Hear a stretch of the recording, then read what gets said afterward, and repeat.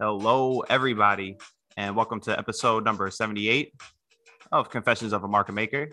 I'm your co-host, Ray, aka All Day Ray, aka Cannoli Fingers, and I'm joined here by my amiable co-host, former market maker, 20 years and current day retail trader, the man who used to control the order flow of Canadian mining companies with just two Motorola flip phones, the man who brought infamy to House Street, Regina's prodigal son, JJ.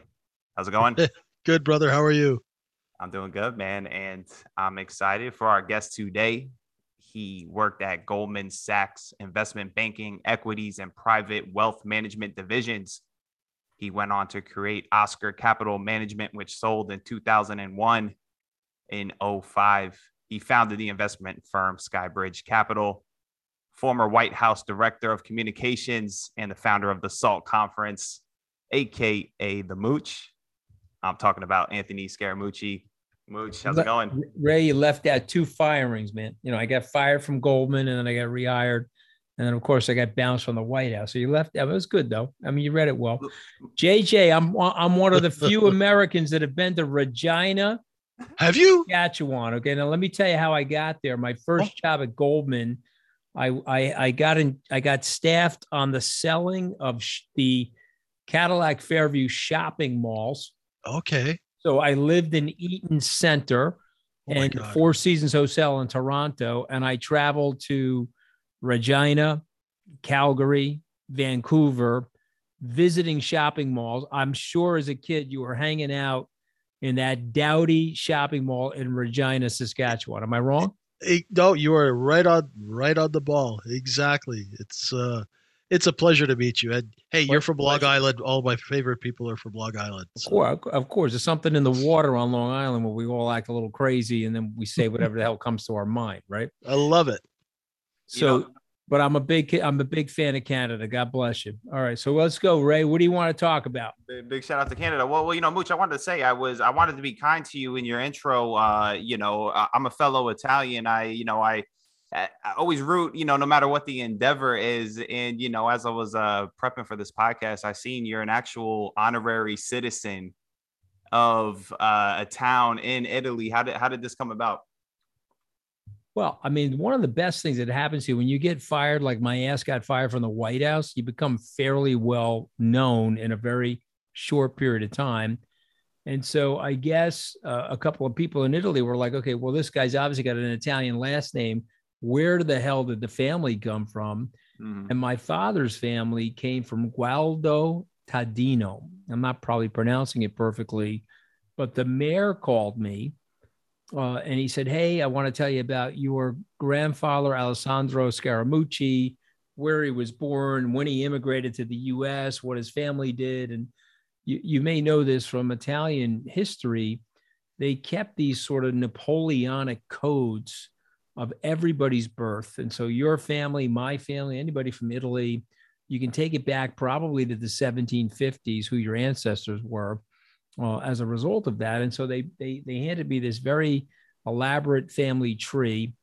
And then the legislature there voted me an honorary citizen. Unfortunately, it was during COVID, so I had to accept the acclamation over Zoom. But apparently this coming June, I'll be there for a more formal in-person ceremony. But I got to tell you, it was one of the big joys of my life. I even got like some ceramic. I mean, this is some old school shit, this ceramic thing. I don't have it here. I had to give it to my mother, Yeah. But it's like, this is some old school stuff. It's like right out of Tony Roma furniture in Lower Manhattan, Now, JJ's laughing because he probably grew up with Italians and says, Ray, you're Italian. Somebody in your ancestry had plastic on their furniture. Of course. Talking about, right? My grandmother. Of course. Plastic runways. Yeah. I mean, I'm like, Nana, when are we going to take the burn? You're going to die, Nana. We got to get the plastic off the upholstery, right? But I mean, that's how we grew up. We had no money. We came from the old country. My father was a laborer. My grandfather was a coal miner. My mom's dad was a mason. There was no money. And these people worked their asses up. But man, did they love this country. I'm sure they felt the same way about Canada. I know there's a huge Italian population in places like Toronto. There is. But, I'll tell you, man, it was a great place to grow up, and it was a great culture to grow up in because, we learned about values and family, sticking up for ourselves, taking on bullies, taking no prisoners in life. But at least, for my folks, they wanted us to get educated. When I got to Tufts, my father thought it was spelled Toughs. That's how clueless. Right. My mother thought Harvard Law School was Hartford Law School. We still tease her. She's going to be 85 this month. And I'm like, Ma, you thought I was going to Hartford Law School. She said, what did I know? What did I care? I didn't even care. When I told my mother I was going to Goldman Sachs, she was like, is that a law firm? And I'm like, no, Ma, it's not a law firm. Jesus Christ, I'm going to kill myself. You mean you went to law school and you're not going to be a lawyer? I think out of embarrassment for about 10 solid years, she told her friends that Goldman Sachs was a law firm, okay, because she didn't understand how somebody could go to law school and not become a lawyer. But I got to tell the two of you something. The only thing I learned at law school, don't be a lawyer. That was the number one thing I learned. Okay? I don't know how you could have gotten through that otherwise. You know what I mean? Anthony, I'm curious. How did you fit in when you went to Harvard? Were you kind of, I'd imagine probably a little bit different than a lot of the applicants that go to Harvard? Like a fish out of water, my man. Okay. I'm going to tell you a funny story. Okay. I'm in the Harvard Law School bookstore. I got my black motorcycle leather jacket on. I grew up in a motorcycle shop. My uncle owned a motorcycle shop on Long Island. Oh, I went to work for him at age 11. I was there until I was 21. Every summer, when I was home from school, I worked there. I was there working in high school there. Met Billy Joel there for the first time, actually, big motorcycle enthusiast out here on Long Island. Mm-hmm. And I had my black Guinea t-shirt on, my Harley Davidson or Hein Garrick leather jacket, and my Levi's jeans. And of course, I had gold chains on my neck because, we're talking, this is the 80s, man, right? And it was September of 1986. And I was in the law school bookstore. And this kid who went to high school with me, he was a year older than me. He looked over at me. He goes, "Oh, are you Anthony Scaramucci?" I said, "Yeah." He goes, "Oh, I'm so-and-so." I said, "Oh, yeah, I knew who he was. Great to meet you." He goes, "You're here to see Jeff?" And I couldn't figure out what he was talking about. And then it dawned on me, he did not think I was going to Harvard Law School. He thought I was there to see another one of our friends that was going to Harvard Law School. And I said, "Oh, yeah. I'm here to see Jeff, The next fucking day. Are you allowed to curse on this spot? I'm assuming you are. Yeah. I figured there's no way you'd invite me on. I wasn't allowed to fucking curse. But so the next fucking day, the guy is sitting next to me in contracts. Do you love that? That's okay, great. Because I wasn't supposed to be there. It was like Good Will Hunting, But I had a high IQ. I tested well. I graduated with honors from Tufts. And that's the story, Yeah, love to hear it. And just a reminder to the listeners, if you guys like to join JJ, myself. But it was intimidating though, Ray. I don't want to bullshit you. I was intimidated. You had people there that were wicked smart, and I had no money. Okay. And so you got to just think about it. These people were going to school. The parents were well-heeled. A lot of them had gone to these very fancy pants boarding schools, and they were dressed in fancy pants sort of ways. When I went to my first job interview at Goldman, I was in 100% poly. I've told the story before, but I had a black Guido tie on. I had white on white polyester shirt. I had the fucking Capezio dance shoes from the 1970s. You could call them cockroach killers in my neighborhood because they had points on them.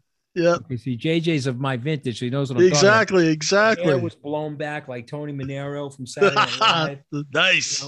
You could hear the fucking Bee Gees soundtrack when I walked into that Goldman Sachs interview. Right?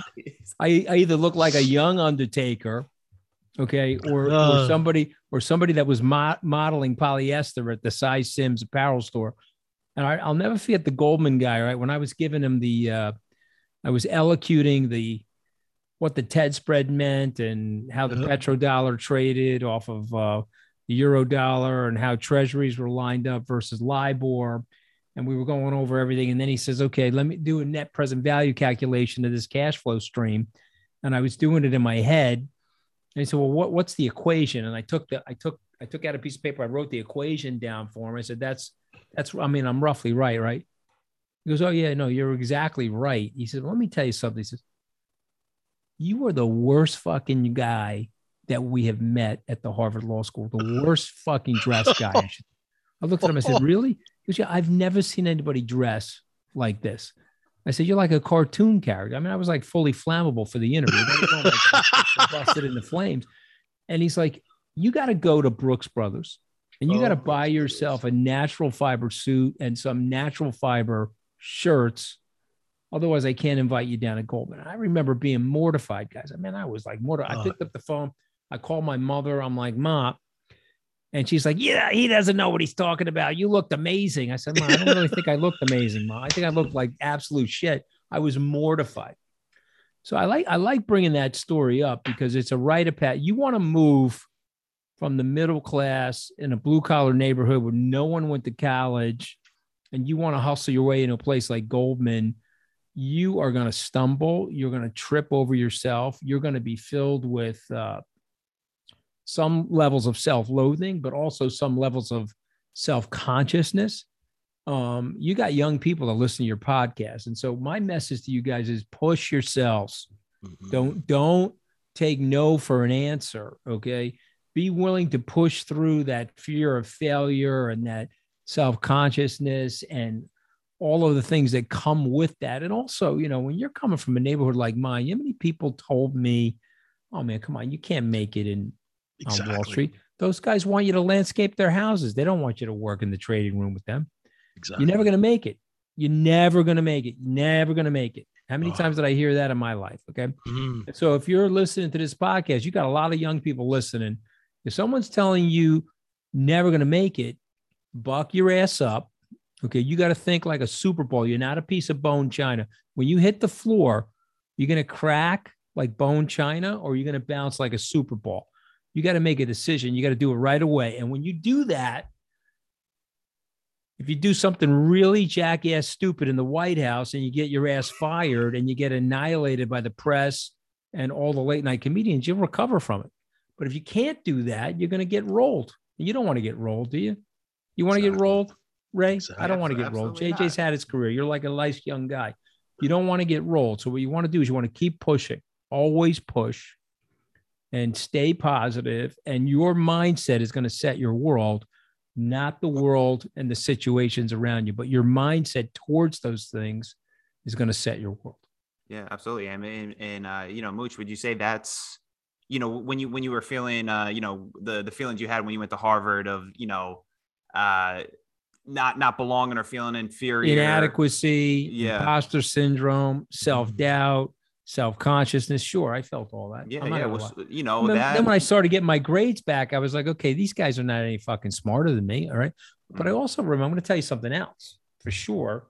And I remember saying this to these guys at law school. And there were some punks at the law school, you know, some smug, arrogant punks. I remember looking at some of these guys saying, you know, smarter than the kids in my neighborhood. All right. I mean, I know buddies of mine that are putting in sheetrock right now because their fathers put sheetrock in.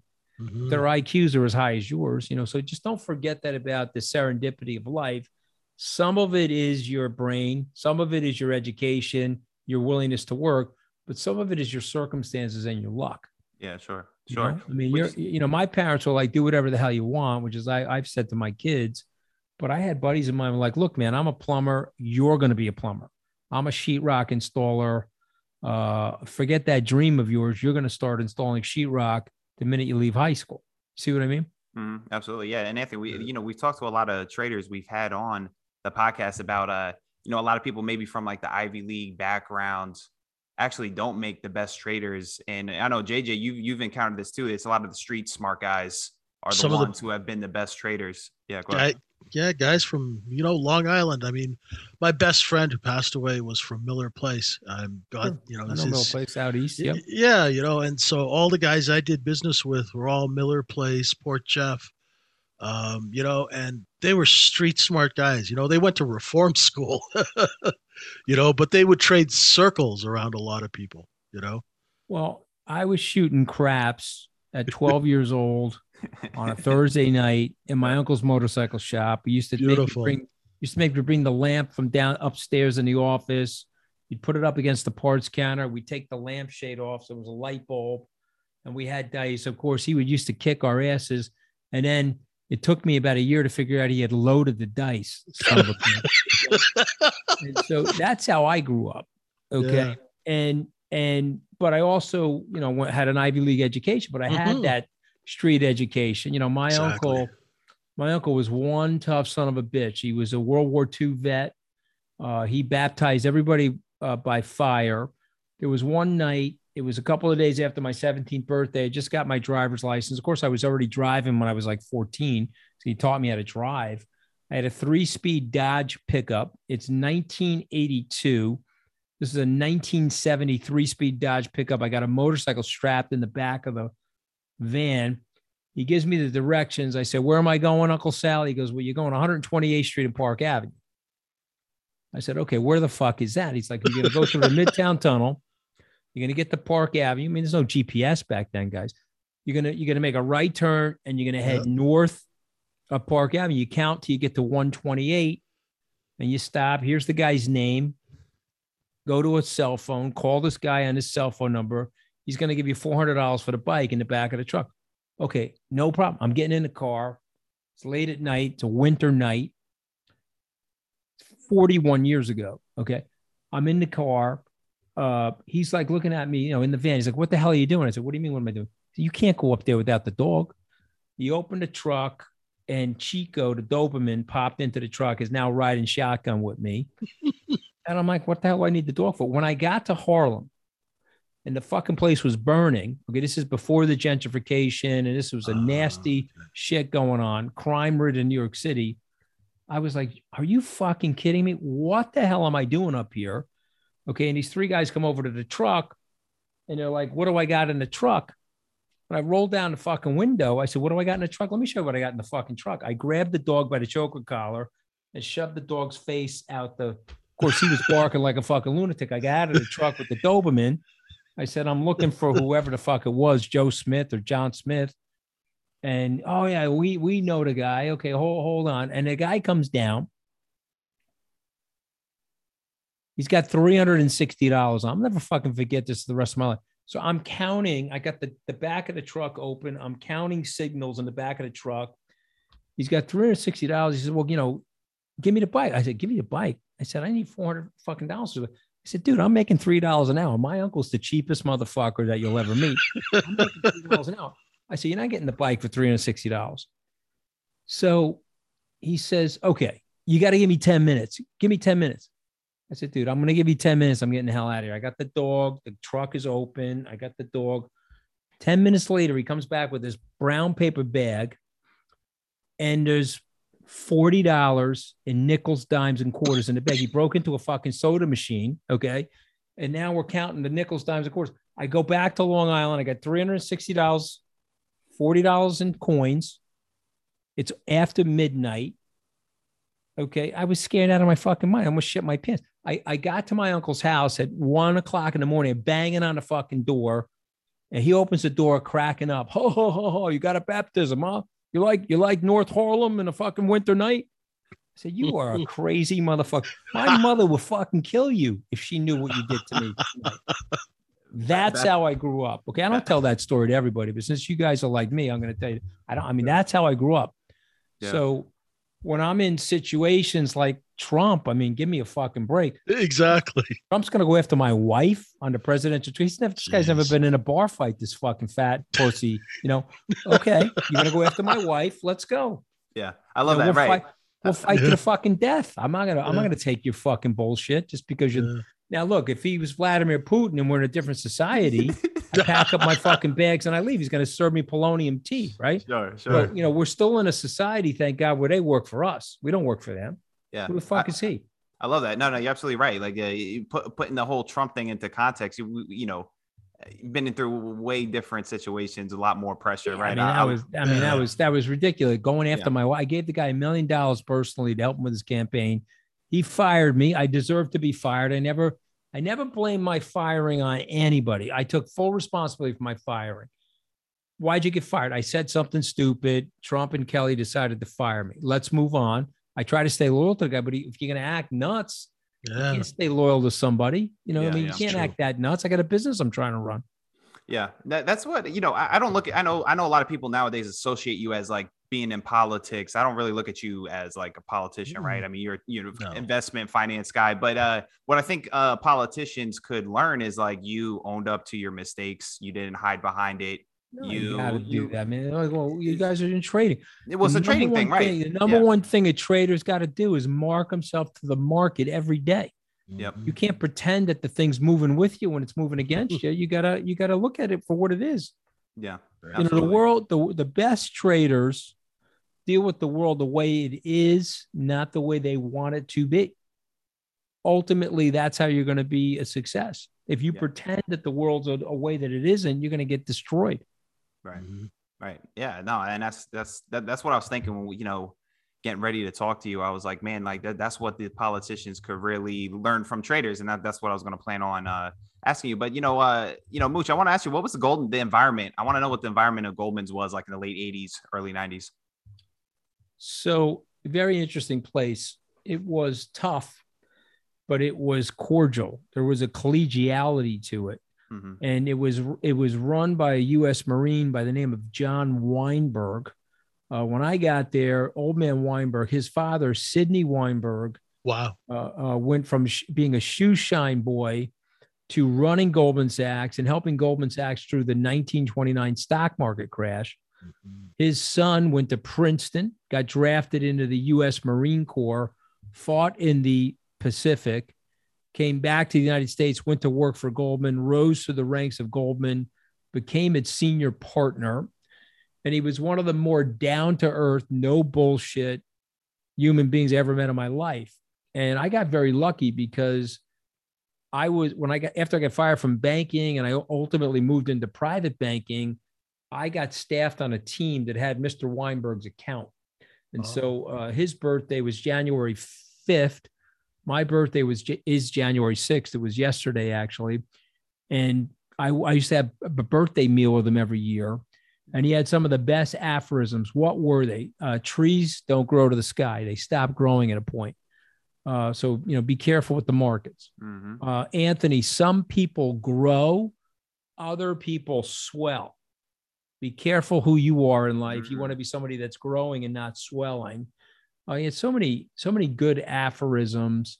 He was a very down-to-earth guy, and it was reflected in the leadership at Goldman. So he pulled no punches. I remember my first training class where he made a presentation. Now, we were in the training class in 1989. I graduated from Goldman, different presentations. The old man came in to make a presentation, and he said, okay, you're all gunslingers, right? You're from fancy schools. You're smart, hardworking guys and women. You're gunslingers. Point the guns outside. Shoot them this way. Don't turn the guns on each other. Okay. What's going to separate us from our competitors is we're going to focus like this. You said what happens at Lehman and Drexel and CS First Ball, all these places, they got one gun on each other while they're trying to shoot the other gun out here. We don't want that. Shoot the guns this way.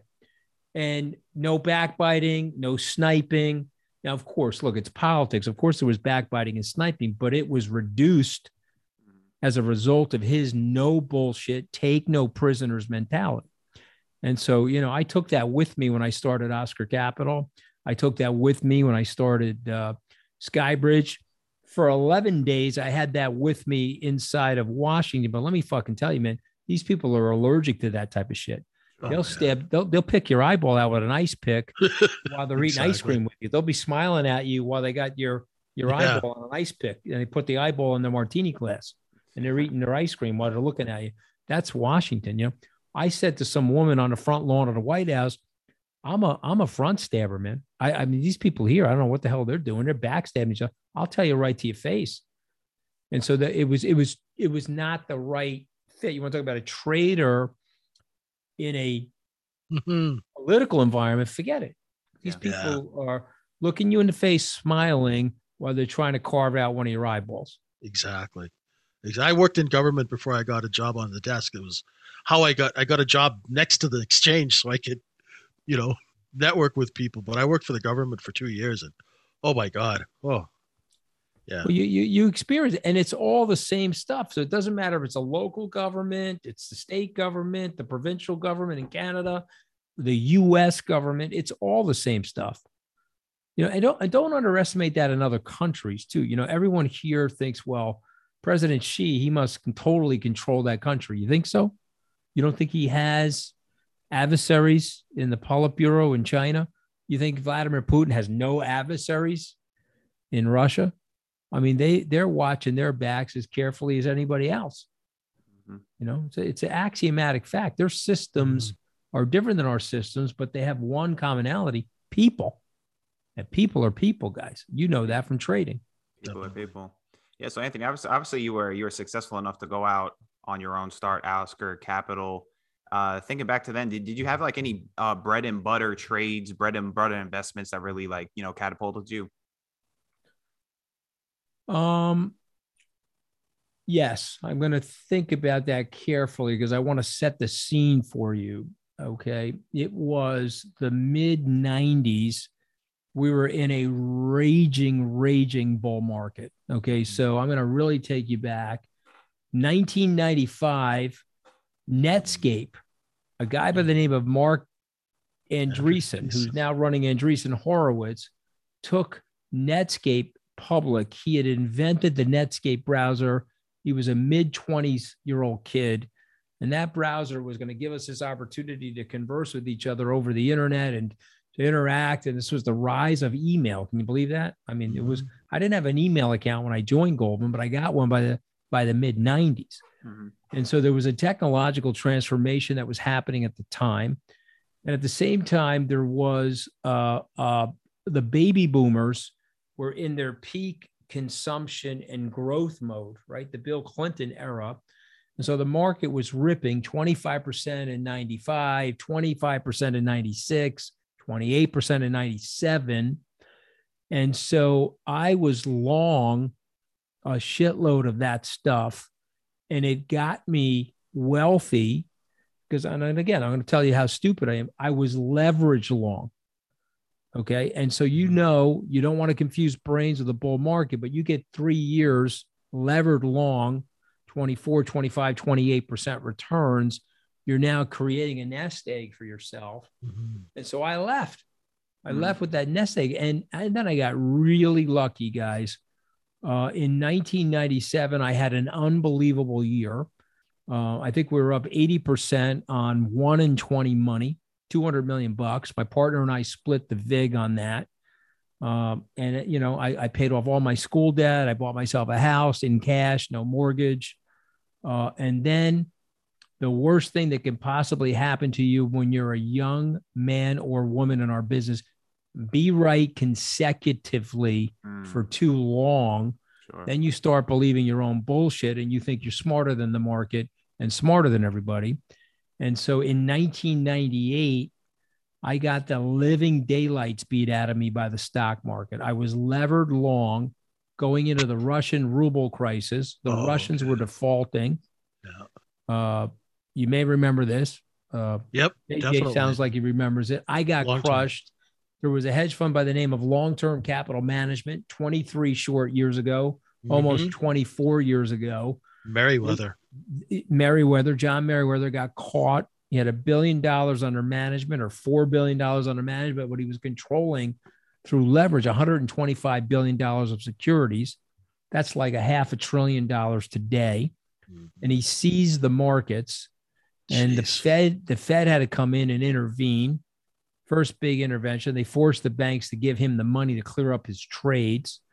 I went down 35% in my P&L in, I would say, a 6-week period of time. It was emasculating. It was like getting skinned alive and rolled in margarita salt.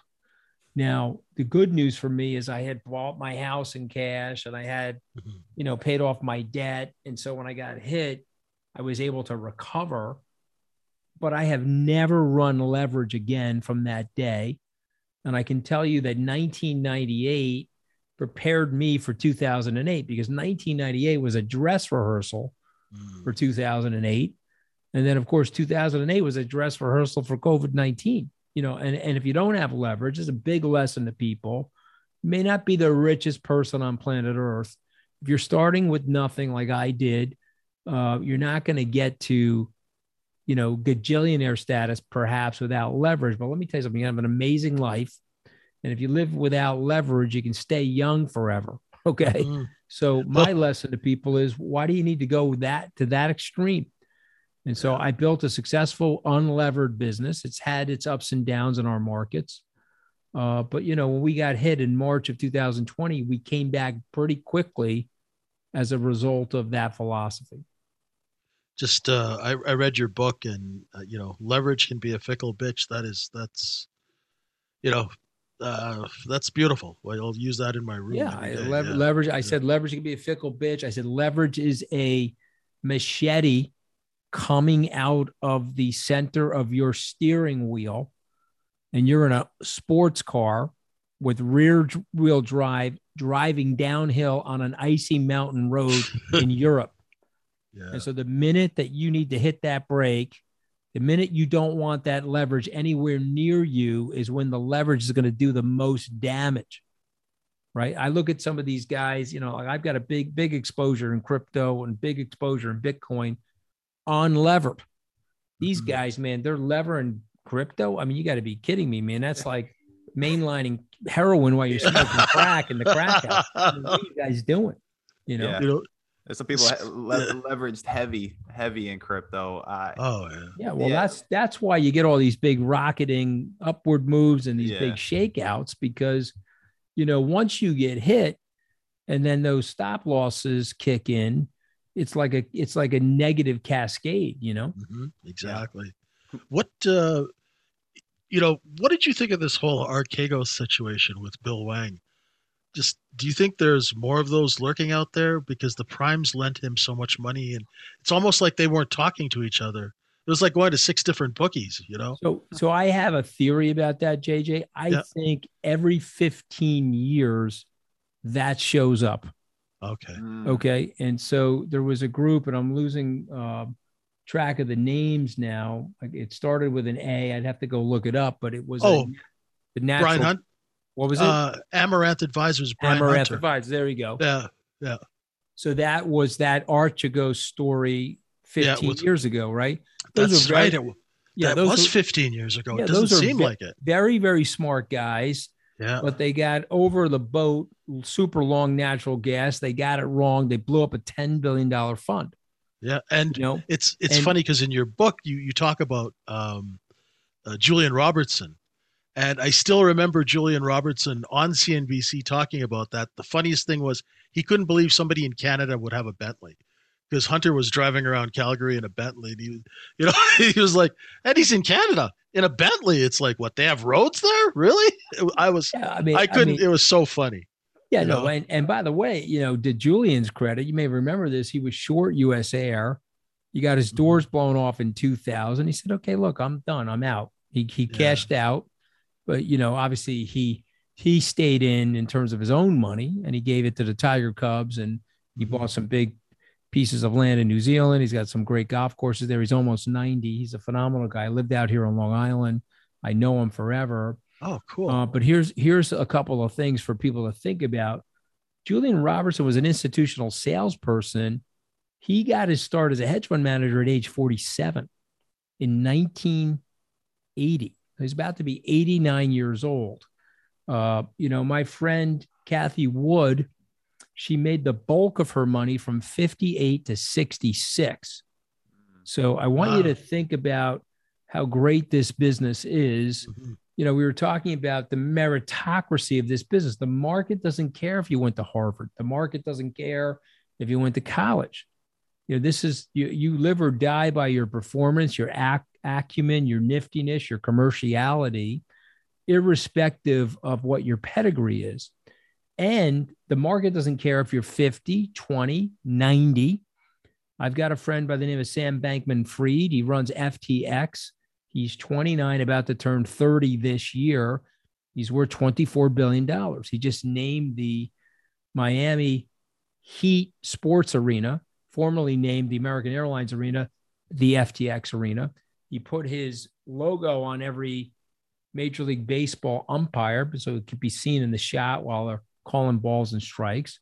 And he's building one of the more successful crypto exchanges out of the Bahamas. He moved it out of Hong Kong because the regulation got tight on him. But this is a kid, 29 years old. Market doesn't care. Okay. The market doesn't care if you're 89 or 29. And I love that part of this.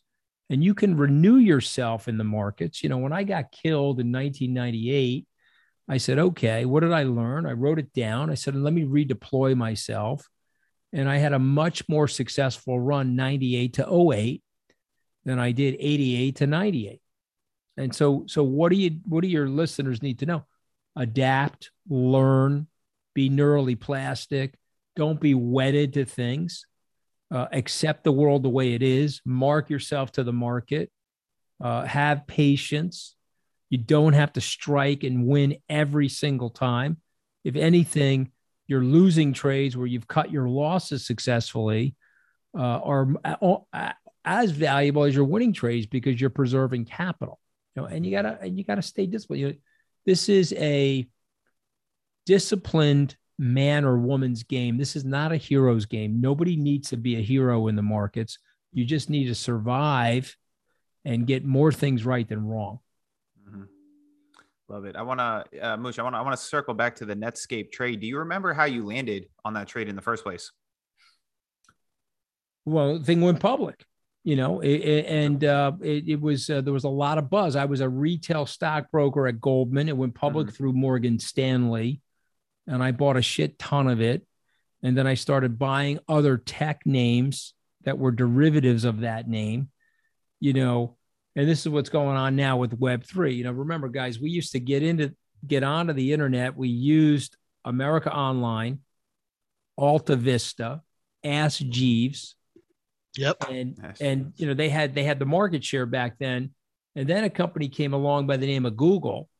And people were like, well, why the hell do we need Google? We've already got this installed base of players. But it turned out that Google had a much more successful search engine and a more successful algorithm, and a result of which it leapt over those and took share from everybody. And so that's another big thing. You got to be neurally plastic. You've got to see down the road, or if you're in Canada, where the puck is going. You have to anticipate that. And you may be wrong about that, but at least you got to put some bets on related to that. Mm-hmm. And so, you know, and I've done that in Ethereum and Bitcoin and Algorand and some of this other Web3 stuff that I put some bets on. I don't want to be the old man that misses the next big wave because I made money in the old wave and now I'm too old fashioned to see the new wave coming. Yeah. Yeah. Well, to speak to you talking about being fluid, going to where the puck's going. Swiss Army knife, man. You want to be a Swiss Army knife. You don't want to be a blunt instrument. Be a Swiss Army knife. Yeah. Pull the tools out pursuant to the environment you're living in. Mm-hmm. Mooch, when you had some down years, did you lose confidence? Did you deal with, stuff like that? How did you go through that? Self-loathing. Yeah. Let me tell you something about clients, man. Clients are long-term investors until they have short-term losses. And oh, by the way, they blame everything on you, man. You know, COVID-19, your fault. Should have saw it. You know, the global financial crisis, that's your fault. Long-term capital management, no, your fault. You know, and I tell clients, you guys want a free ride. You want a 45-degree angle of asymmetric returns. And yet nothing works like that on planet Earth. Apple didn't work like that. Amazon didn't work like that. Google didn't work like that. There's no ride like that.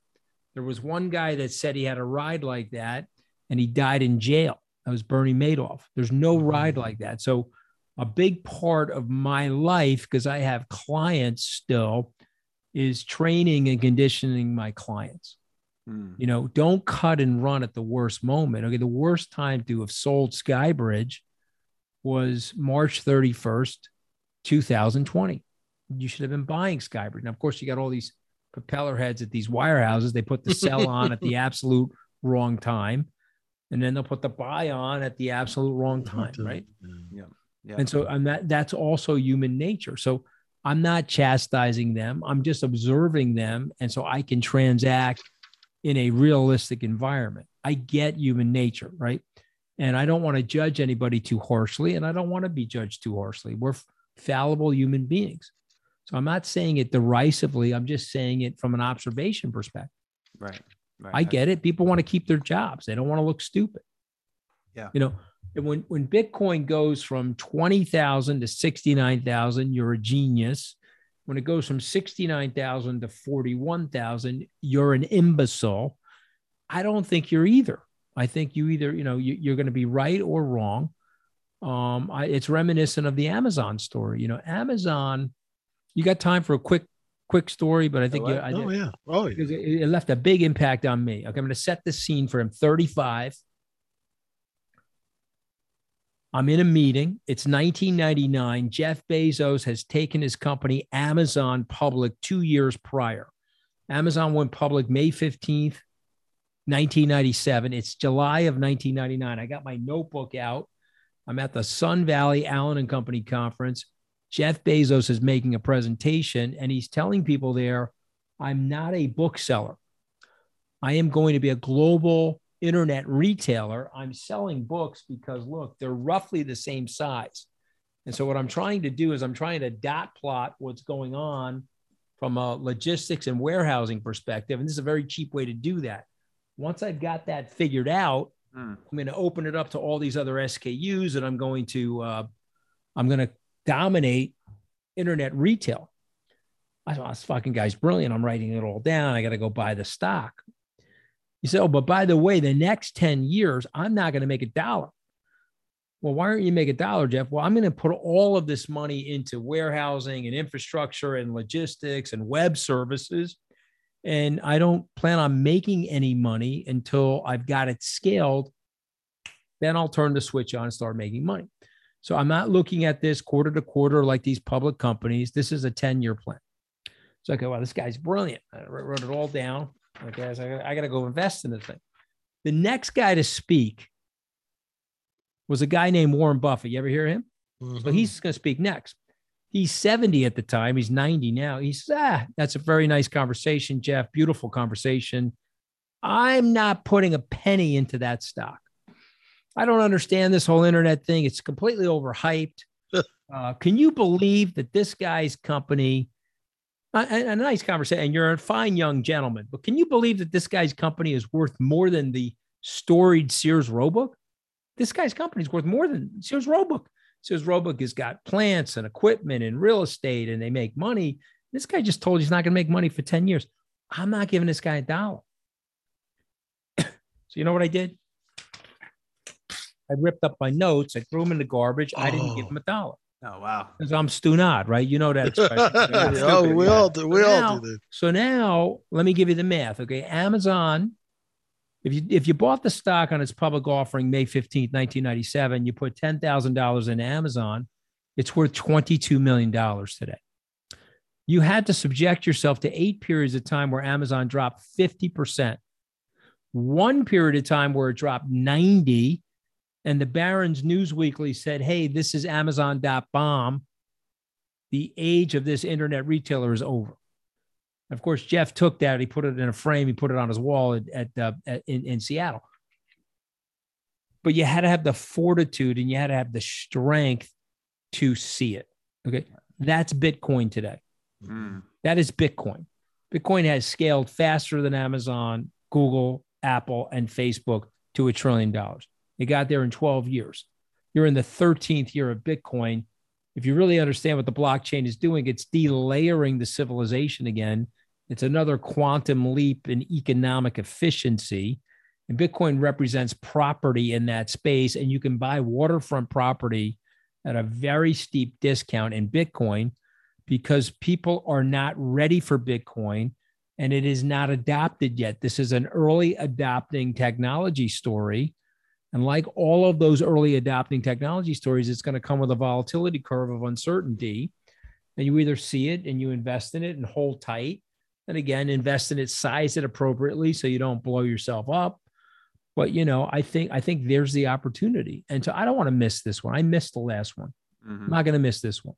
Yeah. So that's what I've learned from my 33 years of getting my teeth knocked out and my head kicked in on Wall Street. Yeah.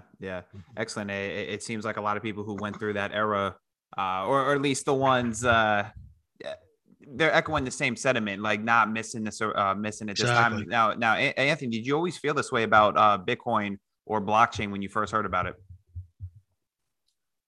No, I thought it was a fucking joke. Okay, come on, guys. I mean, I looked at it the same way you probably thought, what's this internet bookseller selling? I thought it was a joke. Okay. I didn't get hit in the head with a rock until I left the White House, because people don't remember this, but I was actually the chief strategy officer at the XM Bank before I became the White House communications director. And I'm in the government and I'm sitting in a meeting where they're talking about the digitization of currencies, including the potentiality of eventually digitizing the US dollar. There's discussion about digitizing the yuan. And of course, this would have to be done over the blockchain. And I'm like, oh my God, I mean, this is going to happen. When I got fired from the White House, the first thing I did was buy the URL skybridgebitcoin.com. And then I immersed myself in understanding what was going on. And so, no, I went from skeptic to realist to investor. But also because I'm a cautious guy, I had on my list a checklist. I said, okay, Bitcoin's got to get to 100 million wallets. I got to figure out a way to cold store it where it's unclipped from the internet. Yep. I've also got to be comfortable with the regulation. Trust me, the Canadians helped with that last year with the cash ETF. US comes in with the futures ETF, likely to have a cash ETF at some point. But I'm like, okay, they're not going to regulate this out of existence. 100 million wallets when I made my first investment, guys, we're at 240 million wallets right now. Okay. And climbing. Okay. If we get to 1 billion wallets, there's only, you tell me, there's 21 million coins. A couple of million of them have been lost. There's probably 18-ish, 19-ish million Bitcoins left. Some of them are in a BlackBerry, in a landfill, a laptop, you know what I mean? It's on a Nokia phone from 2009. You know what I'm talking about. Oh yeah. And so you got, 18, 19 million coins left. You're going to have 1 billion wallets. This thing's going to get pushed up in price. Yeah. Okay. And if you really get it, all our money is a ledger between each other. That's all it really is. Exactly. And so now you have this purified mathematical ledger that's incorruptible based on the computer programming and the software. And to me, I think it's going to stick, and it's going to have a share of transactional activity. And I'll leave you with this thought on Bitcoin because it's real. The country of El Salvador said, we're going to allow this to be legal tender. We have a lot of expats in the United States that are from El Salvador. What do? They make their money here. They send the money back to El Salvador. Now, some of them are not banked. They're an underbanked community. Maybe they're making their money in cash. They don't even have a bank account. So what do? They go to Western Union. They made $1,000. They're going to send it to their mom in El Salvador. They go to Western Union. They give them the cash. The money gets wired to mom, but Western Union takes anywhere from 7 to 10%. So they make 1,000. They wire 930. Western Union makes 70. Well, since the inception of Bitcoin as a legal currency, the El Salvadoran expat community has saved $400 million in Western Union transaction fees. Wow. Well, I am giving you a real life example, and you can go Google it. $400 million. So you want to think about MasterCard and Visa and that 3% that they've had for 60 years over the blockchain. We're going to be able to transfer value between each other without these third-party intermediaries. And I think that's a seismic long-term event for the economy. And I think that's something that the marketplace is going to accept the same way I made a transatlantic phone call in 1985, cost me $3 a minute. And now I can log on to an internet cafe somewhere in Europe and make the same phone call for $0 a minute. Mm-hmm. That's amazing. Yeah. Is Algorand, is that something you can talk about a bit? Yeah, no, I'm happy. I'm happy to talk about it. I would encourage people to go to the Algorand.com or the Algorand Foundation, read the white paper. Algorand is a layer 1 protocol. So it's like Ethereum. It's like Solana. It has an ability to put a smart contract on top of the token and transact. Okay. One of the problems with these layer 1 protocols is that they are trying to solve for what the cryptocurrency community calls the trilemma. If you want a super successful cryptocurrency, it needs to be scalable. Mm-hmm. It needs to be decentralized, meaning there's no one power authority that can control it, particularly the supply of it. Got it. And then the third thing is it has to be secure. And that also means downtime. You know, Solana was down yesterday. The system is somewhat creaky. In 2018,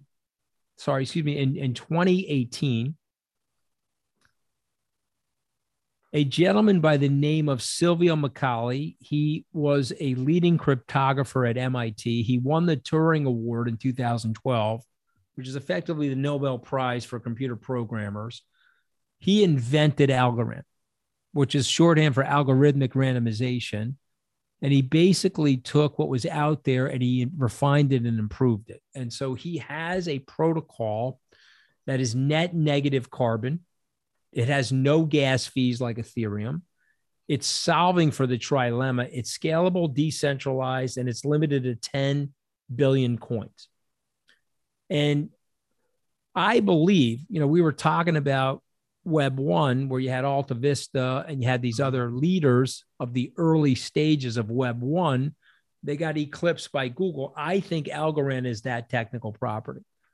I think Algorand, as people experience the speed of Algorand, the cheapness of transacting on Algorand, and and I'm obviously close to it. I got a $250 million in it. So you'd be like, okay, he's obviously talking his book. But this is based on a lot of research. I'll as an example, Axios XL, one of the largest insurance companies in the world, after a year's worth of due diligence, made a decision that they were going to use Algorand to create their asset-backed market for the art world. So you've heard of mortgage-backed securities. Yep. Yeah. Axios XL is creating art-backed securities. They're tokenizing and liquefying art. And they've decided that Algorand is the safest, fastest, most secure way to do that. And I think Algorand becomes the sort of enterprise software or the enterprise token protocol. Ethereum will be with sort of the smaller, nerdy computer programming community, but Algorand, I think, will leapfrog over them. And that's why I'm a proponent of it. And listen, I've been humbled by markets, guys. I've been humbled by life and markets. I may be wrong. I'm not saying I'm right. I don't know. But I think I'm right. And if I'm right, we've got a nice move here. This could go from $1.70 to $10, and people will be very happy. If I'm wrong, I've got it sized right, where, I chalk it up as another learning lesson and have to analyze what I missed. But again, you have to size your positions appropriately, pursuant to risk. Yep. And you have to be self-aware enough to know what you know and what you don't know. And what do the three of us know? It's the things that we think we know with great certainty that get us in the most trouble, right? Definitely. If I sit here with unbelievable conviction and I'm locked and loaded, that's usually the thing that's going to blindside me, right? Absolutely. Yeah. It's echoed by, I think, every trader we've talked to on here. And a lot of them even mentioned, Mooch, that some of their best trades have been the ones they were, a little bit skeptical at least, right? And that's why we come in, we size appropriately, to the fact, talking about the fees of Ethereum. That's why I kind of gravitated towards some like layer 2 investments. I think Algorand is great as well. For me, I've been involved in for a little bit. The fees of Ethereum for layer 1, I think is a big problem. But that's a topic. I don't know if that's a topic you want to go into. We could skip over that. Well, no, I'm happy to talk about it because I spent a lot of time on it. I mean, you've got very high gas fees on Ethereum, and they know it's a problem, and they're trying to figure out a way to reduce the gas fees. Their transaction speeds are okay, but Algorand eclipses them by a factor of 10. Yeah. So if I went to, let's say I'm a skeptic on the blockchain and I am a Fortune 50 company, but now my team is telling me I have to tokenize parts of my business. Okay, well, what layer one protocol am I going to use? If you go through the strengths and weaknesses of each of these protocols, you're heading for Algorand because you've got net carbon neutrality, and in Algorand's case, negativity. You've got low gas fees.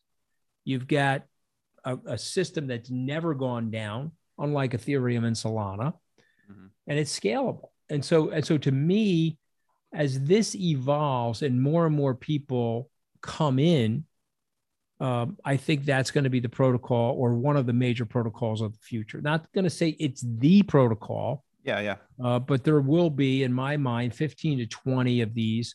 Think about it like enterprise software. You've got Salesforce.com, AWS, the cloud on Microsoft, the cloud on Google, and they each have a sleeve depending on the company that you're in or depending on what your use case is. That'll be Solana, Ethereum, Algorand. Right. I think Algorand is under the radar still. And I think as people start to do this work in this next wave of adoption, it'll become something that people choose. Right. No, I agree. I think that, a lot I think a lot of these layer ones can succeed. It's not just going to have to be one or the other. And I guess I guess a lot of people who are bullish on Ethereum over the other layer ones, and I'm just curious to what you think is the first mover advantage. They're the first one. They're here. They're established. Most of the popular dApps are run on Ethereum blockchain. What do you think about that? So I'm a big fan of Ethereum, and I have an Ethereum fund, Skybridge Ethereum fund. Yeah. I have a lot of personal money in Ethereum. I've got several $100 million of the firm's money in Ethereum. So again, I am not a winner takes all theorist in this space. I think Ethereum has a lead. I think Ethereum is going to be with us, and I think Ethereum is going to be more valuable in 5 years than it is today. But will there be others that rise up as the marketplace expands? I do believe that. So I'm a big fan of Ethereum. So I'm long Bitcoin, Ethereum, and Algorand for right now. Yeah. I'll start adding more coins over time. But remember, I'm an institutionalist because what a hard time I had convincing my clients to be in Bitcoin with me. Somebody still wanted to fucking kill me. You know what I mean? I got to move slowly because some of these people are like, "Are you crazy?" You know what I mean? Yeah. That's what I was curious about too. The receptivity of your clients, also other institutions. I know. We hear like murmurs that institutions are coming into crypto. Are they tentative? I know. We talked a little bit about the regulation. There's just a lot of thoughts I have. Well, maybe some of the other people you talk to. What's Well, everybody gets mad at me. I don't. We saw a flurry of activity in the fall from institutions. We saw little to no activity prior to that, and we see little to no activity right now. Mm-hmm. And so everyone says, "Oh, the institutions are coming in, big waves." I said, "I'm sorry, I don't see that. I think the institutions are extremely cautious." When Larry Fink, who runs BlackRock, goes on CNBC Squawk Box and says he has institutional demand for Bitcoin, then I'm going to go on television and say there's institutional demand for Bitcoin. But when he says, I don't see it, and I talk to all of my friends that are in the brokerage community, Kraken, FTX, Galaxy, Genesis, Gemini, I say, hey, any institutional? Yes, small, but it's not quite there yet. Mm-hmm. But when Larry Fink says that, Bitcoin will be $350,000 to $400,000 a coin. Meaning when it happens, it's going to be like, okay, wow, that I didn't think that was going to happen, but it happened. I didn't think Amazon was going to be the everything store and sell every URL imaginable in every country on earth where the country's regulators allowed them into the country. Mm-hmm. But they did do that. They made $22 billion in net profits last year. Mm-hmm. You see what I mean? Yeah, Yep. absolutely. So to me, you either see it and you have a long-term bias towards it, or you don't see it, Yeah. Yeah. So I'd imagine there's probably not, it's probably going to be tough sell for your clients on NFTs. But not to say that I won't be an investor.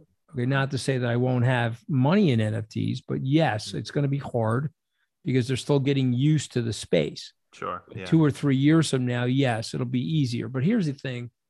And I think people know this. It's so early, guys. It is so early. 2% market saturation, 2.5% market saturation.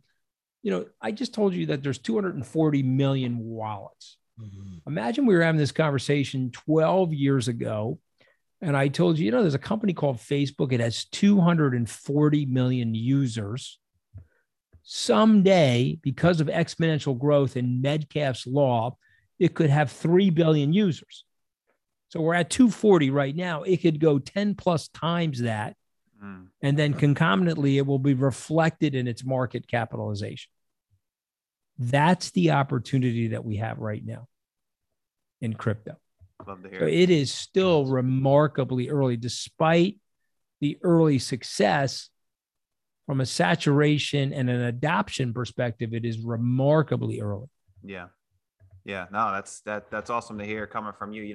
Mooch, I went down to I'm down here in Florida. I went to the BTC conference in Miami, and I've been a believer in these things for some years now, but just going and sensing the energy, meeting people from all over the world, it was another level of experience. And not that I didn't have conviction before, but it even furthered it. It was great. So I spoke at that conference in 2019. Mm-hmm. I was yet to have a position in Bitcoin. And I basically put my checklist out. I don't know if they recorded the conversation, but I said, look, for me as an institutionalist, this is what has to happen to Bitcoin. And then somebody asked me a really smart question. They said, well, if that happens, Bitcoin's going to be $20,000. I said, yes. Well, it's trading at $4,000 right now. Why don't you buy it here at $4,000? And I said, because I'm an institutionalist and I recognize that if these things are happening, it increases the odds of the scalability, the executability, and the success. And a result of which I'm more comfortable buying it at 20 versus 4. Now, it hit those numbers before that. I think we started buying our first coins at 13 or 14,000. But the point I'm making is that, we're so early.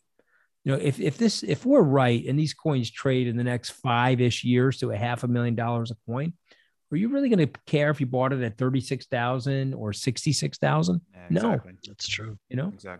Exactly. Did you have I don't know, did you catch any of that hearing they had? I did. Yeah, I was actually away during that. Mm-hmm. And so I taped a lot of it and I watched it on the flight home from Abu Dhabi.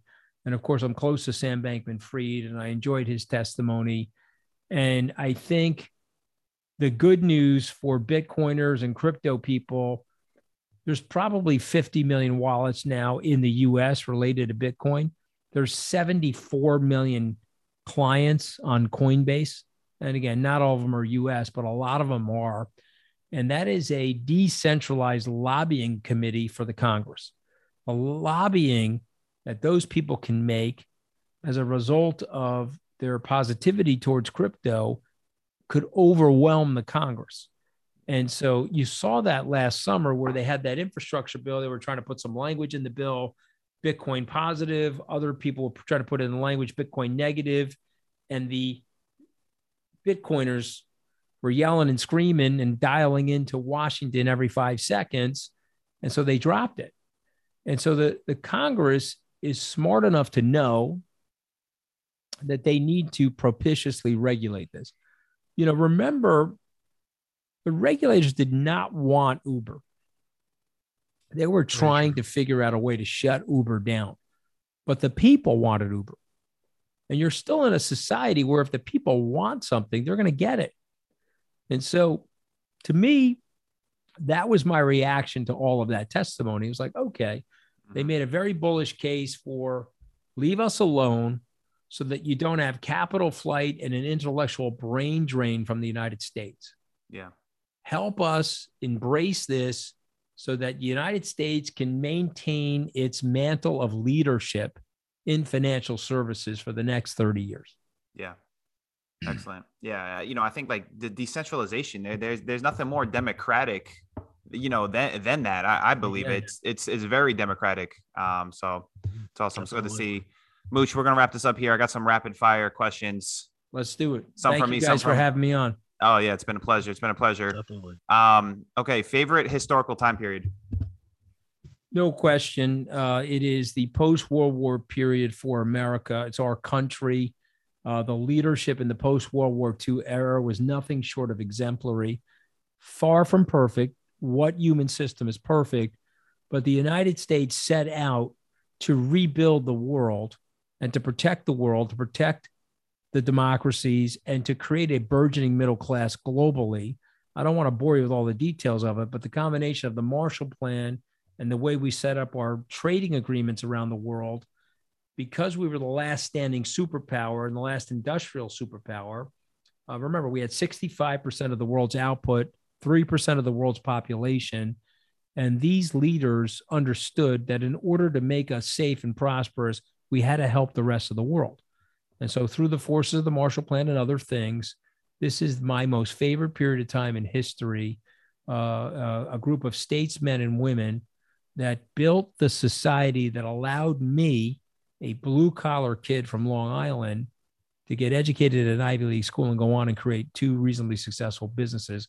A lot of that was born from the serendipity of me being born in the United States. Mm-hmm. Excellent. Obviously, Mooch, other than this podcast, what's been your favorite media appearance? Well, this has been the fucking, especially looking at the fucking ape smoking a cigar. I'm going to go upstairs and get a brandy sniffer. I'm going to have a cigar after this is over. Perfect. Yeah, Perfect. yeah. I've never smoked a cigar, but no, I would say that I did one press conference from the White House podium, from the James Brady press room, which sits on top of the old swimming pool that Jack Kennedy and FDR used to swim in. And so I don't know how many people listened to it. It was a lot. And I handled questions from the most aggressive group of media in the world, the people that are the White House correspondents. And I took questions for 45 straight minutes without notes. And so to me, that was the most exhilarating, most fun thing I did in the media, other than this podcast. Yeah, all right? Clearly. But I got to tell you, I mean, when I walked off the stage, right, this is a true story. I come off the stage. It's okay. I thought that went pretty well. Somebody called me, a name you guys would recognize. And so now I've left the press room. I'm heading back up to upper press where the Oval Office is. There's a guy you'd recognize. He said, "Are you crazy?" I said, "What are you talking about?" He goes, "That was the worst press conference ever." I said, "Seriously? I thought I did a pretty good job." He goes, "Can't tell the truth like that from the White House. I've already got guys up here on the Hill looking for dirt on you to blow you out of this town." They're like, "We can't have this guy up here. What are you, fucking crazy? You can't talk like that from the White House." And 11 days later, I got my ass shut up. Mm-hmm. Well, if there's anyone to be able Life, to take man. heat, and anyone to be able to take heat, think on their toes, take pressure, I would think it would be a traitor. Definitely. It's Oh yeah, listen, that was a lot of. I'm not going to bullshit you. I told Chris Christie he may run for president. I said, "Dude, if you're running for president, you got to promise me one extra day as the comms director, right? I sort of need like a dirty dozen days." You know what I mean?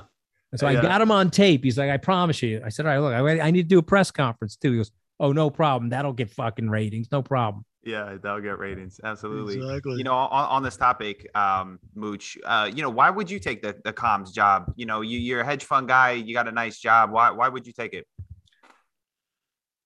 Because I'm stupid is the first answer. And because I allowed my pride. You want to talk about trading? Don't allow your pride and your ego to get in the way of your decision-making, investments, trading, personal decisions, or otherwise. My wife probably hates Donald Trump almost as much as Melania hates him. I mean, it's fucking up there. Okay? I mean, she really fucking hates him. I mean, you got to give Melania her due. I'm sure she hates him more than anybody on planet Earth. But Deirdre's up Oh, there. jeez. And so Deirdre's like, you shouldn't take this job. He's a total whack job. Don't take the job. But let me tell you what I was doing to myself. And you're Italian, so you can relate. Blue collar kid, grew up in a laborer's family. No one went to college. I hustled my way into an Ivy League school. I built 2 successful businesses. I now have the chance to work for the American president in the White House. Exactly. Big deal. Yeah. And I took the job. I let my ego and my pride try to force me a round peg into a square hole. And so, look, I have to own that. That's my mistake. It's a cautionary tale for other people. Don't let your ego and pride get in the way. But honestly, there was naivete in there. I thought I was going to be able to help the country. I thought I was going to be able to help the people I grew up with. And, I got blindsided by the events and I made a stupid mistake. I talked to a reporter that I quote unquote trusted, which you can't do. I said something really nasty about Steve Bannon, which was really fucking funny. And by the way, no way you could fucking do it. No way you could do what I fucking said. Okay. Yeah. But in any event, and it happened, but let me tell you something. My contribution, I told Steve Colbert, I said, you may hate me. It doesn't fucking matter. I made a significant contribution to the United States and the world. Let me tell you what I did. When my suicide vest was going off in the White House, I was reaching for that son of a bitch, Steve Bannon, and I blew his ass out the fucking front door with me. Because that crazy motherfucker in the White House with Donald Trump during a pandemic, that would have been a really bad thing for our fucking world. And so as flawed as my experience was, that's my singular contribution that I'm very proud of. Yeah. Okay. And I've offered to debate that lunatic anywhere on planet Earth at any time in any venue, and he can choose the moderator. Mm-hmm. And of course, he wants nothing to do with that because I can expose the charlatan nature of him, the malevolence of him, and what he's trying to do to wreak havoc on a multiracial, multi-ethnic society. This is a beautiful, colorful mosaic of people known as America. And the sooner we embrace that and we embrace the idea that we can work closely together and solve our problems together, the better off we're going to be. When you're his nonsensical white supremacist nonsense and the way he handles himself stirring up hate, I am very proud that I got that motherfucker fired alongside of me. Yeah. No, I can appreciate, I could definitely, with so much polarization that we're in, I could always appreciate you trying to be more like, hey, like, how do we come together? We need more of that. It's crazy. It's not about right or wrong. Yeah. It's not about left or right. It's about right or wrong. It's common sense, man. We got to fix it. We got to fix it, guys. But that's why I always thought, I really think like people who like whether any type of like, cause I came from poker, but trading, it's all the similar thing. We think a little bit different. I think more objectively, like you said, I want to see how reality is. And for whatever reason, maybe people from different professions, politics, I don't know. They're not able to remove themselves from the emotion of the situation. But also they only care about preserving their own power, man. I don't want to sound so cynical, but they're like, okay, what am I doing today that's going to preserve my power for tomorrow? And I'm going to make a decision based on that. Yeah. And when it's time that we stop that. And what am I going to do today? It's going to serve the most people in the country, the best policies. Yeah. Okay. Because that's what our great grandparents were doing and our grandparents. We got to get back to that. Yeah, absolutely. You've always handled the, bringing back up the media appearances going on like Bill Maher, Stephen Colbert. You've always handled yourself really well, even though those guys, might be in opposition a little bit to your views. I get the sense these guys have a good respect for you and they appreciate you coming on. Well, it's nice you to say. I built a nice relationship with them. One of the funnier moments was on the last time I was on Bill Maher. I think Bloomberg had entered the race and they had picked him up saying that this, terminal does everything, including giving you a blowjob. So Bill Maher turned to me. I guess Mike had said that at some point. And I said, listen, I own a Bloomberg confirm. I can confirm it does not give you a blowjob. But by the way, if it did give you a blowjob, I'd never leave the fucking office. What I fucking said on the TV, Yeah. But I mean, you got to be able to have fun. You got to be able to make fun of yourself too if you're on a show like that, Yeah. Definitely. Exactly. I've always enjoyed those. I went back and watched the clips on YouTube. I appreciate it. Yeah. All right, 2 more. How depressing is New York sports right now?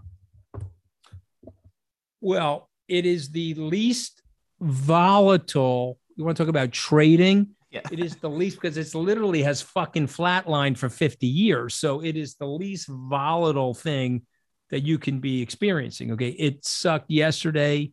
It sucks today. And it looks like it's going to suck tomorrow. Now, a couple of bright spots. Steve Cohen is learning on the job. He's going to be an amazing owner of the New York Mets, and he's going to win us a championship. Okay. So sometime in my lifetime, and I just moved my seats. I moved my seats from, I had a luxury box, like, sort of where the press is. I moved it down to where Jerry Seinfeld sits. I was paying the extra dough because I think this guy's going to win a World Series. I want my ass in those seats on the day that happens, So I'm a big believer in Steve.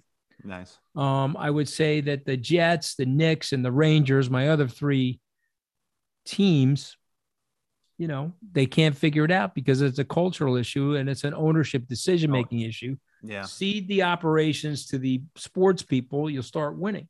The Steinbrenners will figure it out again. They have a gifted group of people. Yeah. And it's just they've had a couple of bad breaks, but they'll figure it out. But I'll say this about New York sports. I used to be obsessed with my teams and hated the other New York teams. But after 9/11, I made a personal commitment as a New Yorker. I will never root against a New York sports team ever again. So when the Yankees were playing the Arizona Diamondbacks, I was rooting for the Yankees. Of course, it's probably why they lost the goddamn World Series in 2001, because I was rooting for them. But my point is, I'm never rooting for a New York team. Against a New York team ever again, unless they're playing my New York team. Mm-hmm. I like that. Yeah, I'm a diehard Jets. Yeah, well, me too. Come on, I got tough, destroyed, Liz. But I told my wife, it was 1:54 seconds. Brady had the ball on like the 15-yard line. I said, he's going to score. I just have to see how he does it. Then, of course, he goes for two like he did against the Falcons in the 2017 Super Bowl, gets the two, and the Jets were beating Brady for everything but 15 seconds of that game. But, of course, it was the last 15 seconds. That's why he is the GOAT. Okay, I ran into him once. I said, I hate your guts, but I got to tell you, if you were a Jet fan, I'd have your fucking name tattooed on my forehead like Mike Tyson. You know what I mean? I think he is one of the most gifted athletes ever, and he is a very hard worker. And so he's a great role model for kids. Yeah. So when I say I hate him, I only hate him from a competitive perspective. I adore him as an athlete. Yeah. Yeah. Just the ultimate competitor. I love his tenacity. The intensity he plays with. It's, my it's God. incredible. I tell all my Pat friends, I said, you fuckers, man. Remember, we had, you're a Jet fan. We had Bill Belichick for 10. Belichick was with the Jets for 1/11 of a Scaramucci. Okay. I'm just letting you know, he was our coach for 1/11 of a Scaramucci. Okay. For a day. Incredible. I liked Vinny though. Vinny Testaverde, getting Vinny. So Vinny Testaverde grew up out here on Long Island. He played for Sewantica. He had a gun. Used to watch him in high school. He was the man. Yeah. He was the man at Miami, the man for the Browns. And we came close in 99. So, remember that whole thing in Mile High Stadium, where the hell it was, Broncos Stadium. Yeah, Mile High. Yeah. Yeah. Yeah, but I tend to agree with what you're saying, right? It starts at the top, right? Ownership. It's like, man, I like the fact that you're bringing up sports and I'm fucking trivializing everything. I'm telling you every fucking minute of every play, right? Oh, man. How about when he fucked up his Achilles? Remember that? Yeah. Oh, yeah. After? Yeah. Disaster. Yeah, it's been tough. All right, last one. I heard rumors that you bought a Batman car. I don't know if it was from the Michael Keaton movie. Is this true? And you drove it around? If you go to the website, chickslovethecar.com. If you think I'm making it up, go to that website, chickslovethecar.com, because Keaton turns in the movie and someone says something about the car. He says, chicks love the car. Oh, yeah. Says it in that Batman voice. That's right. And so if you go to chickslovethecar.com, I bought the Batmobile from the 1992 second Michael Keaton movie, Batman Returns. Okay. Michelle Pfeiffer was in that movie as Catwoman. Catwoman, yeah. Danny DeVito played the Penguin. And it was a phenomenal movie. And that was a phenomenal concept car. It was built on a Ford 150 frame. Okay. And They loaded that car. It had a propane tank in the back, which was, obviously a fake, power booster in the back, but you could press a button and the flames would shoot out of the back of the car. You couldn't drive it on the street, but I was driving that fucking car on Halloween in a Batman outfit. Okay. I got fucking pictures of that shit. That's beautiful. My kids loved the car. I ended up selling it to a museum where it's in the public display now. But it was one of the funner things. But remember, I grew up with no money. And if you're a middle-class kid on Long Island and you grew up in a motorcycle shop, you love things that move. Oh, why? Definitely. Because things that move are cheap. You buy your 79 Berlinetta for $4,000. Exactly. You got a car, you can wax it with the turtle wax all day, And look, I'll embarrass myself because I am a little bit of a nouveau riche Italian. I do have a Lamborghini because that was on my bucket list, man. I'd like, okay, someday I'm going to buy myself a Lamborghini, not a Ferrari, because you got to know the fight that Lamborghini had with Ferrari. Definitely. It's a very classic fight. Definitely. And Lamborghini, to me, I like the styling of Lamborghini. I like the way the car hums. And so I own a Lamborghini. And because I'm a car guy, how could you not be a car guy if you grow up as a paisan on Long Island? Exactly. With no money, of course you're a car guy. What do you think you're going to be? Exactly. I worked at a bike shop too. I'm a gearhead too. So my uncle JJ, he was selling BSAs, Ducatis. Oh, nice. You remember the BSAs? Oh, yeah, definitely. Exactly. Remember the Triumphs? My uncle was selling all that British stuff back in the 60s and the early 70s. Oh yeah, that stuff was always coming off the road. So you guys were probably always busy. Hot stuff, man. Hot stuff. Oh yeah. Yeah. I grew up, Lucas Electronics and sure. The Prince of Darkness, John Lucas. Champion spark plugs, John Lucas. Yeah, definitely. CZs. Remember the CZ dirt bikes? Yeah, definitely. Oh yeah. Classic. Excellent. All right. Well, that will conclude today's episode of Confessions of a Market Maker. If you guys enjoyed today's episode, please rate and review it for us. If you'd like to join JJ, myself, and a supportive community of traders, you can join us at microefutures.com. Mooch, let the listeners know where they can find you. Anything else you'd like them to know? At Scaramucci on Twitter. You can listen to my podcast at Mooch FM. And it's a real honor to be on with you guys. God bless. And I wish you a great new year. And happy trading. Okay. Thank you. Thanks for coming on. Oh, you had Silvio. You had Stevie Van Zandt on the podcast. Silvio. Yeah. Oh, he was the man. That'd been great. I said to him, I said, you look great. I said, black may not crack, but beige don't age, man. Remember, Silvio's a paisan. Yeah. He's got that last name, Van Zandt. That's an adopted name, Yeah. He's exactly. 100% Italian, so I could relate to him. That was a beautiful conversation we had together, Yeah. I didn't get a chance to listen to it. I'm going to go back. I saw you had it on. I would encourage you to listen to it because you'll laugh out loud because Silvio thinks like us. I'm sure. He's all about hustle and he's all about, being creative and being yourself. And ultimately, that's what you're trying to get your viewers and listeners to think about. Live your true self. You don't have to live in airs or live for somebody else, but do what you want to do and do it passionately. That's what Stevie Van Zandt's all about. Absolutely. Can't wait to go listen to a Mooch. Thanks all for right, man. Graces with God bless, guys. Happy, man. All right. Bye-bye. Oh, yeah. All right. So for the Mooch, I'm Paulie Walnuts. He's a gorilla of House Street. You stop, so.